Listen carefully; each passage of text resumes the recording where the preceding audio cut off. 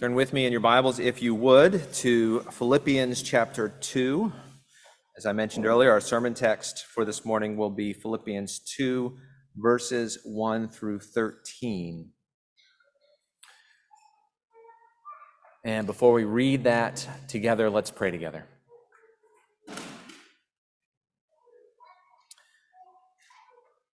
Our Father, we come to hear from you.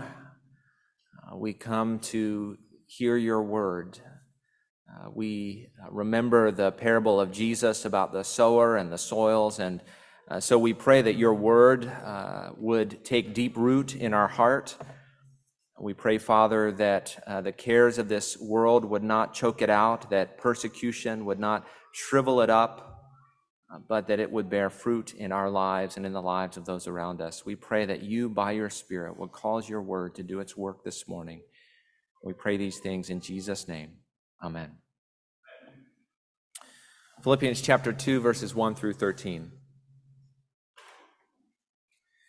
So if there is any encouragement in Christ, any comfort from love, any participation in the Spirit, any affection and sympathy, complete my joy by being of the same mind, having the same love, being in full accord and of one mind. Do nothing from rivalry or conceit, but in humility count others more significant than yourselves. Let each of you look not only to his own interests, but also to the interests of others. Have this mind among yourselves, which is yours in Christ Jesus, who, though he was in the form of God, did not count equality with God a thing to be grasped, but made himself nothing, taking the form of a servant. Being born in the likeness of men, and being found in human form, he humbled himself by becoming obedient to the point of death, even death on a cross. Therefore God has highly exalted him and bestowed on him the name that is above every name, so that at the name of Jesus every knee should bow in heaven and on earth and under the earth, and every tongue confess that Jesus Christ is Lord, to the glory of God the Father. Therefore, my beloved, as you have always obeyed, so now, not only as in my presence, but much more in my absence, work out your own salvation with fear and trembling, for it is God who works in you, both to will and to work for his good pleasure.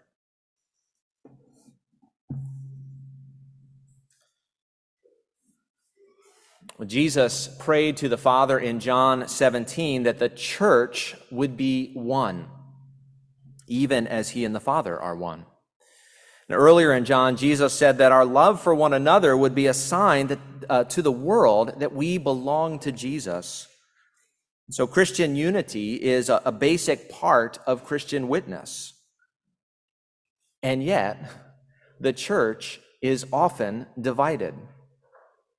And division in the church is not new. Paul spoke against division in the church in multiple letters in the New Testament, including 1st and 2nd Corinthians, as well as the book of Philippians. Division in the church is not new. But perhaps we live in a day, in America at least, when the church's divisions are literally in the news. Now, there are lots of things that divide churches and Christians. There are theological questions, of course. There are personality conflicts and abuse, sadly. And perhaps more than ever today, social and political issues that seem in some places to be tearing the church apart. How can we pursue unity in such a moment as this? Now, it's important to say up front that there are actually different aspects to unity. There are at least three aspects of Christian unity. First, Christian unity is doctrinal. We share the same faith. We worship the same God. We trust in the same Lord. We share in the same Spirit. This is an agreement, a unity of agreement. Now, this kind of unity in itself is not uniquely Christian, meaning other people share a common faith. Jewish people may be united in their faith. Atheists may be united in their faith. Muslims may be united in their faith. Christian doctrinal unity requires a certain set of beliefs, what Jude calls the faith once for all delivered to the saints. Now, clearly, this aspect of unity can exist to a greater or lesser degree. And so we strive for greater doctrinal unity with fellow Christians. And yet at some point there is disagreement on such core doctrines, it no longer counts as unity at all. By the way, I think denominations are actually a helpful thing at this point, believe it or not, as they enable Christians to express unity with like-minded brothers and sisters. And we have no reason to believe that they won't exist until Christ's return, at which point, of course, everyone will be Presbyterian. That was a joke. I'm glad you laughed. And so Christian unity is doctrinal. But second, and most foundational, Christian unity is objective. Those who believe in Christ are united to Christ. And so we are joined to one another objectively by the Spirit. This is a unity that cannot be broken, no matter how hard we try. If we are in Christ, we belong to one another, like it or not. This is a uniquely Christian unity. Any other understanding of unity must be built on this foundation. Finally, though, third, Christian unity is not only doctrinal and objective, it is also practical. We are called to share a common purpose. And it is this aspect of unity that is so often urged upon us by Paul and so powerfully urged in our present passage. And this unity is important because the fact that we have doctrinal unity and even objective unity does not necessarily mean we're going to get along. It doesn't always lead to harmony in the church. People who share the same doctrine and are united to the same Christ fall out with one another all the time. Unity is a fact that we must rest in our union with Christ, but it is also an ideal that we must strive for. And thankfully, God has not left us to figure out on our own how to do this.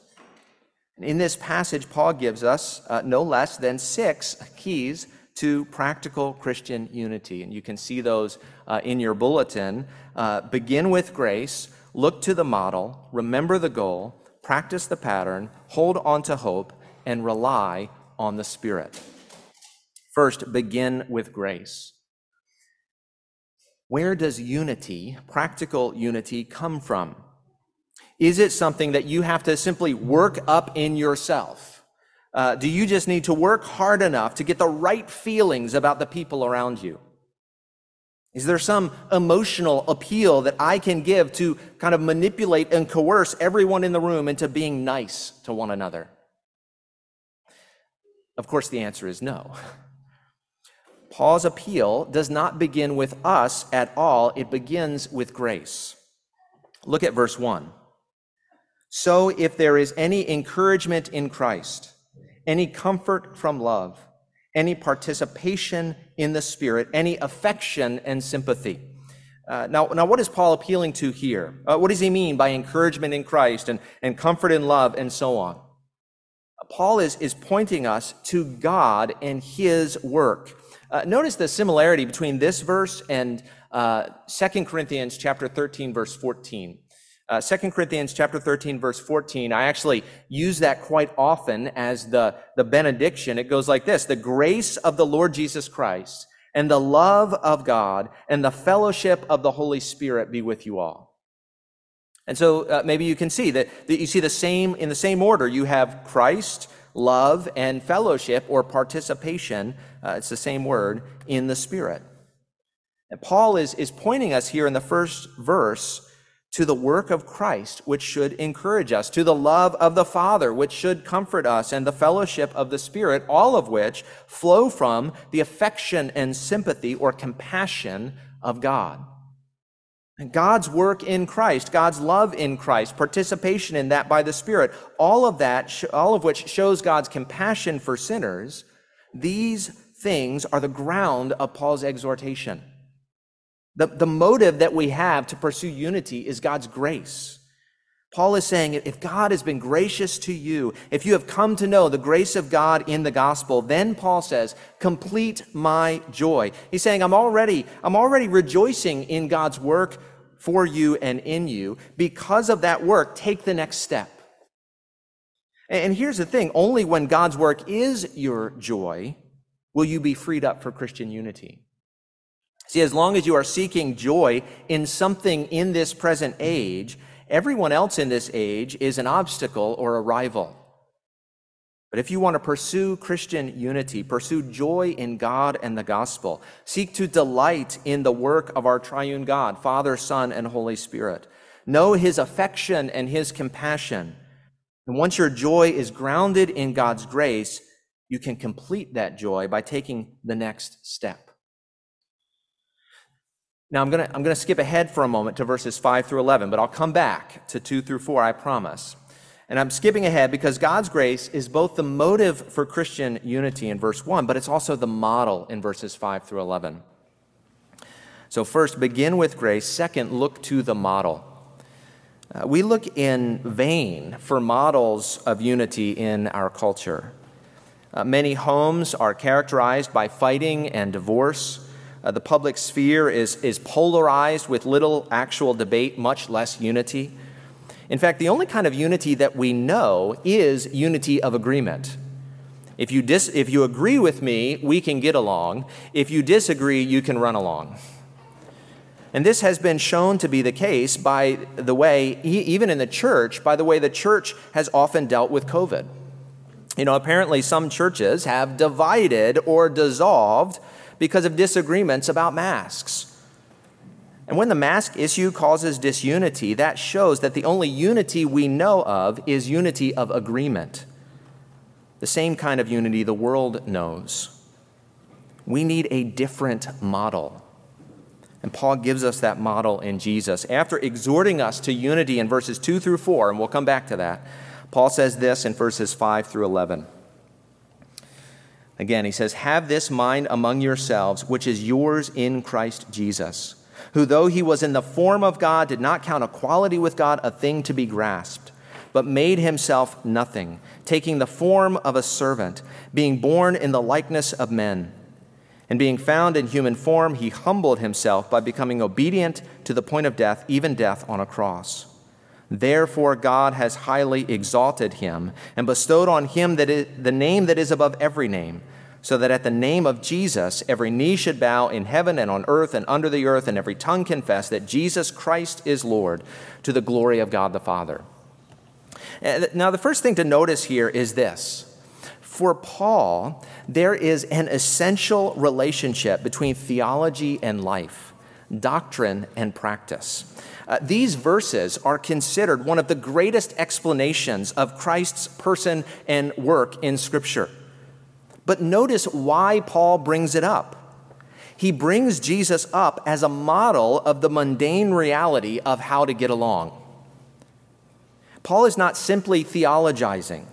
He is not being an ivory tower philosopher. He is saying, you want something practical for the Christian life? Here it is, a theology of the incarnation, crucifixion, resurrection, and exaltation of Jesus. I had a professor who used to say, all theology is practical. And this passage proves that point better than any other. But that doesn't mean that you can simply meditate on the theology and move on. In fact, the implication here is this: if you have a well-worked Christology, a doctrine of Christ, but are not striving for Christian unity, you don't understand your Christology. This great Christological passage is here for a practical purpose, not philosophical speculation, but ethical instruction. Now, of course, it is here. The theology, that theology is for practical purposes does not mean that theology is therefore unimportant. Quite the contrary, theology drives practice. And psychology has picked up on this, right? Cognitive behavioral therapy teaches that beliefs drive behavior. And if you want to change your behavior, you must change your underlying beliefs, and that's true. In Titus 3, verse 8, after talking about the grace of God in Christ, Paul says this: This saying is trustworthy, And I want you to insist on these things so that those who have believed in God may be careful to devote themselves to good works. In other words, Paul is saying, teach grace in part so that God's people may do good works. Beliefs drive behavior. Now, what are we actually told about Jesus here? Verse 6 says that Jesus was in the form of God. That doesn't mean that he was like God, but that he was God. To have the form of something is to be that thing. That's the language that's being used here. When verse 7 says Jesus took the form of a servant, it is not saying Jesus became like a servant, but he became a servant. So the fact that he was in the form of God does not mean that he was like God, but that he was God. Well, what does it mean then that though Jesus was God, he did not count equality with God a thing to be grasped? And I'm going to defer to the commentators here because a number of great commentators on this passage, F.F. Bruce and Peter O'Brien, say this about the Greek behind the translation, a thing to be grasped. They say it means this, that Jesus, quote, did not regard his equality with God something to be used for his own advantage. Maybe we could put it like this. Grasped here does not mean strived for as if it were something that Jesus didn't have. It means taken hold of for one's own good. And this makes sense, right? When Jesus talked about authority in Mark 10, he said authority is not to be used for one's own advantage. For even the Son of Man came not to be served, but to serve. When you are in a position of power or authority, Jesus says that is not something to be used for your own advantage. And so Jesus, being God from all eternity, verse 7, made himself nothing, taking the form of a servant, being born in the likeness of men. Jesus, God from eternity, became man. He made himself nothing. Not meaning, as is sometimes misunderstood, that Jesus somehow ceased to be God. The phrase made himself nothing in the New Testament is always metaphorical, actually. Paul tells us then how Jesus metaphorically emptied himself in this verse by, verse 7, taking the form of a servant, being born in the likeness of men. Jesus, who was in the form of God, did not cease to be in the form of God, but he also took to himself the form of a servant. God became man. Again, Peter O'Brien said that the pre-existent Son regarded equality with God not as excusing him from the task of redemptive suffering and death, but actually as uniquely qualifying him for that vocation. And then, quoting F.F. Bruce, he adds this, not that he exchanged the form of God for the form of a slave, but that he manifested the form of God in the form of a slave. See, Jesus did not give up his true nature as God. Rather, he demonstrated his true nature as God by also becoming man. God became man. And we see in that the love of our God.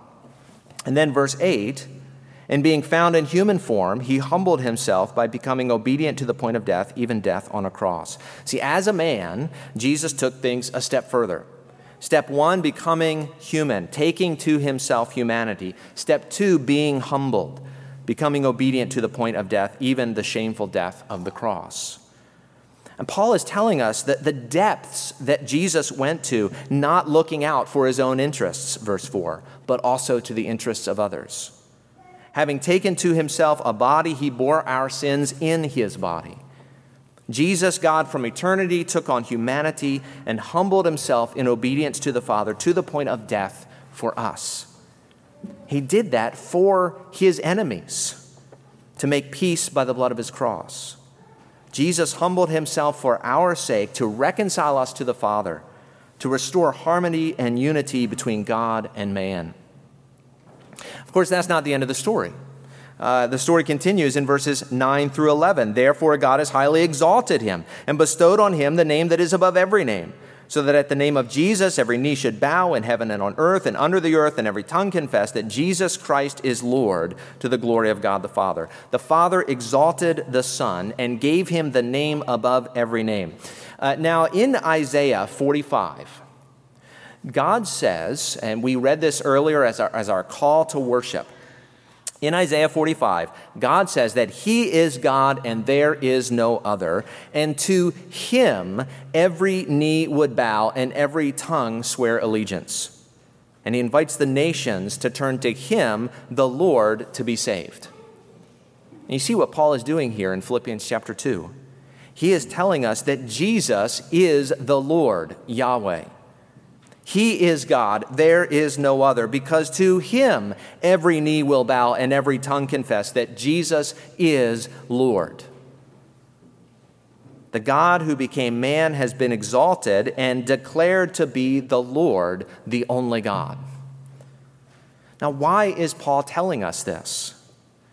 He's telling us this because the same mindset that was in this servant-hearted, self-humbling, suffering, and now exalted Savior is to be in us.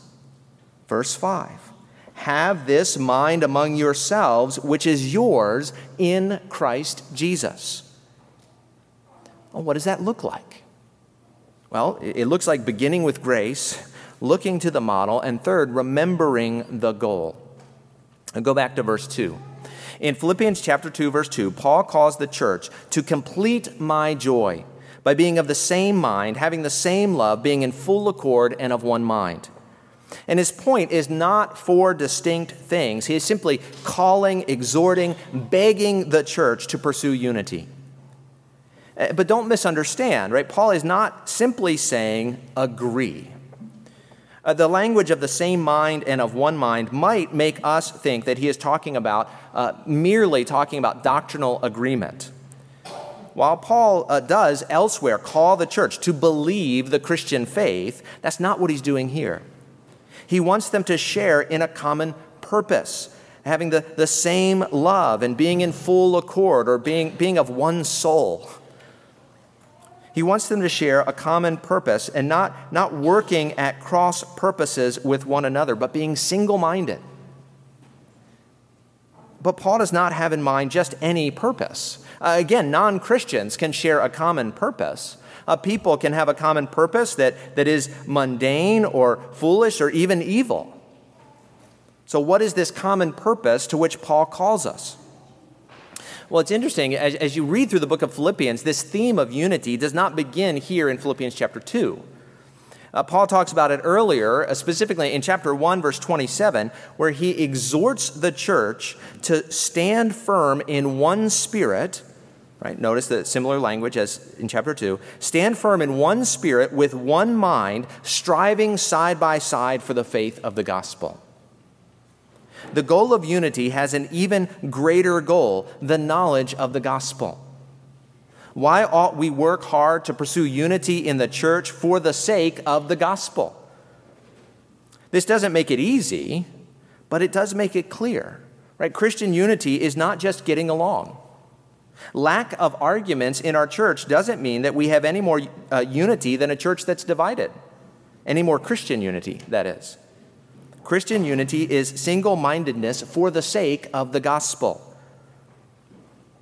But how does that come about? How does unity of mind and heart and purpose come about? What does it look like? How do we pursue unity for the sake of the gospel? This brings us to the fourth point. Practice the pattern. Look at verses 3 through 4.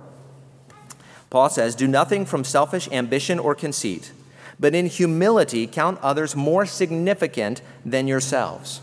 Let each of you look not only to his own interests, but also to the interests of others." We pursue agreement by putting others first. We pursue unity through humility. And there are two aspects to this. The first is in verse 3, the second is in verse 4. First, we pursue unity through humility by valuing others. Verse 3. Verse 3 says, "Do nothing from rivalry or conceit, but in humility count others more significant than yourselves." Right? Do nothing from selfish ambition or conceit. That is, you shouldn't be self-seeking or pursuing what the King James Version calls vain glory, empty glory, passing, fading glory. And so is your goal in life to get ahead? Are you pursuing your own reputation, your own ends? Don't do that, Paul is saying. But Paul continues, in humility, count others more significant than yourselves. Through having a proper view of your own importance or lack thereof, count others as more important. We must value others more highly than we value ourselves. So first, we pursue unity through humility by valuing others. And second, we pursue unity through humility by serving others. Verse 4, let each of you look not only to his own interests, but also to the interests of others. And so Paul is saying, who are you concerned about? Whose needs, whose rights, whose freedoms? If you are concerned about your own needs, your own rights, your own freedoms, you are looking to your own interests. And Paul says, look also to the interests of others, whom you value more than yourself. See, we pursue unity through humility by valuing others and serving others. And if you do this, it's obvious how it promotes unity. If you put others first and value them more than yourself, others will want to draw near to you, and the gospel will be put on display in the church. See, Christ put us first and valued us more than his own life. And when we do the same, the church is unified and the gospel is made visible. Now, what all this means in a practical sense is this, right? If you experience some kind of disunity or disharmony in the church, the first thing to ask is, well, is this doctrinal? And if so, are you disagreeing with heresy? That is this other person denying some basic tenet of the Christian faith? If so, then there is no unity. You don't need to pursue unity, you need to evangelize, you need to share the gospel. But if they are not denying some basic tenet of the Christian faith, then you can believe that there is objective unity. You are both united to Christ, and so united to one another in Christ. And based on that objective unity, you can pursue practical unity by humbling yourself, considering them more important than yourself, and putting their interests ahead of your own. Now, just to be clear, putting another's interests ahead of your own does not necessarily mean putting their preferences ahead of your own. That's not what Paul is talking about. It's putting their genuine good, their God-given needs ahead of your own. To put the interests of others ahead of your own is not to be an enabler, but to seek the good of the other, even at the expense of your own good. And I just pointed out that in one sense, if someone is not a believer, there's no objective unity, right? And so you don't pursue greater unity, you pursue evangelism. There is a sense in which, out of love, we can pursue the good of anyone. And as we do that, that is a part of our witness, because we are pointing to the one who pursued us by putting our good ahead of his own. Now, it should be obvious that this isn't easy. It requires self-denial and self-sacrifice. If I am going to value you and serve you more than me, I've got to deny me. I've got to give up sometimes what I hold most dear. Again, go back to the model. The pattern is Jesus, who gave his life for us, who did not consider equality with God a thing to be grasped, but made himself nothing, taking the form of a servant, who gave his life by going to the cross, by dying to his will, his pleasure, his comfort, for the sake of his enemies in order to make peace. Rather than demanding his rights, he gave his life. That is true humility and the way to practical unity. Well, why do we find this so difficult? Well, one reason is it just doesn't sound fun. In fact, it sounds the opposite of fun, unfun. But let me ask this, does it sound beautiful? When you look at the self-sacrifice of Jesus, is it beautiful? Every great movie ever has a character who sacrifices himself for the good of another. It's that moment in the movie where often tears come to your eyes because we know that this person is willing to give up so much out of love for someone else. Self-sacrifice is beautiful. And it's not just beautiful in the movies. It's beautiful in the mundane. Meditate on the cross. See the beauty of Jesus. Let that win over your heart, and the difficulty of self-sacrificial love, of unity through humility, will be overshadowed by the beauty of the cross. And yet there are other difficulties, aren't there? there's a question that sometimes people ask at this point. What if I give and serve and put the other first, but they do not do the same? What if I spend my life pursuing unity in this way, but in the church, my brothers and sisters in Christ do not? Doesn't this set me up to be taken advantage of? And in one sense, the answer is yes. But this leads us to our fifth point. Hold on to hope. Jesus was taken advantage of. He was used as a pawn by the Jewish religious leaders and the Roman political leaders. But he did that for us. And he did that to the point of death. And he did that in hope. And so Paul says in Philippians 2:9, therefore God has highly exalted him and bestowed on him the name that is above every name. How can we practice the pattern of humility if we don't know how the other person responds? I'm not talking about if you're in an abusive relationship. You should obviously get out of that relationship. But in every relationship, every day, right, whether it's in the church or out of the church, how do you practice the pattern of humility if you don't know how the other person will respond? And the answer is we look to Jesus and remember the promises of God. The scriptures regularly motivate God's people by pointing us to the future and to the reward. Jesus says in Matthew 5:11-12, blessed are you when others revile you and persecute you and utter all kinds of evil against you falsely on my account. What? How is that so? Well, Jesus goes on. He says, rejoice and be glad, for your reward is great in heaven. Paul says to slaves in Colossians 3:23-24, whatever you do, work heartily as for the Lord and not for men, knowing that from the Lord you will receive the inheritance as your reward. You are serving the Lord Christ. See, God promises whoever humbles himself will be exalted. We are serving the risen Jesus. If we humble ourselves as he humbled himself, we will be exalted as he has been exalted. Through faith, if we go where he has gone, we will be where he is. And so Peter says in 1 Peter 5:6, humble yourselves therefore under the mighty hand of God, so that at the proper time God may exalt you. Okay, you might be thinking, all right, I think I hear what you're saying, but this is a lot, right? We're at 5 of 6 points so far, right? Begin with grace, look to the model, remember the goal, practice the pattern, hold on to hope. How can I possibly do all of these things? How can I do this in the church with other people so different from myself? People I didn't necessarily choose, right? But with whom I've been thrown together in this thing Jesus calls his church. How can I do this in my home, right? Day to day, in the midst of washing dishes and folding laundry and just trying to do life with another human being? And that question, of course, is just another way of pointing out one more difficulty, that this is just hard, right? This is difficult. And so sixth and finally, rely on the Spirit.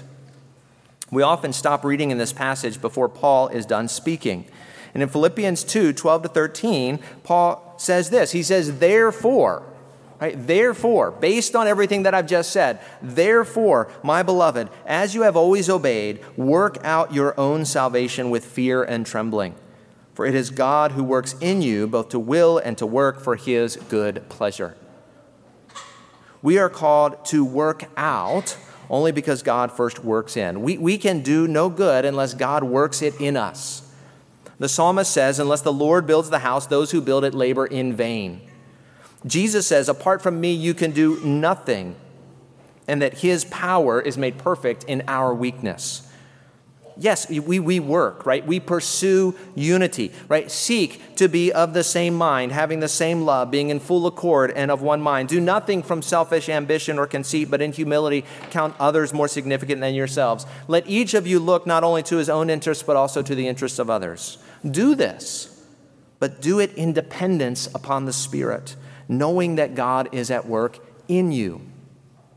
And when you stumble and fall, and you will, because it's hard, it's a challenge, we're still sinful, we're still weak.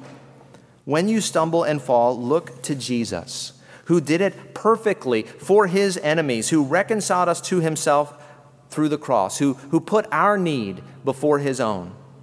Remember his work. Be delighted in the gospel. And then take that joy a step further and seek the fruit of the gospel in your life. Jesus made peace with God through the blood of his cross, enabling us to pursue peace with one another to the glory of God and in the power of his Spirit. Let's pray. Our Father, we thank you for Jesus, who did not consider equality with God a thing to be grasped, but made himself nothing. We thank you that he did not look only to his own interests, but also to the interests of others. And we pray that you would help us to see the beauty in Jesus and in his self-sacrifice, and then help us to take up our cross and follow him. We pray that in this, the world would know that we are your disciples, and that they would see Jesus and get a glimpse of him and be wooed to him through the work of your Spirit. We pray these things in Jesus' name. Amen.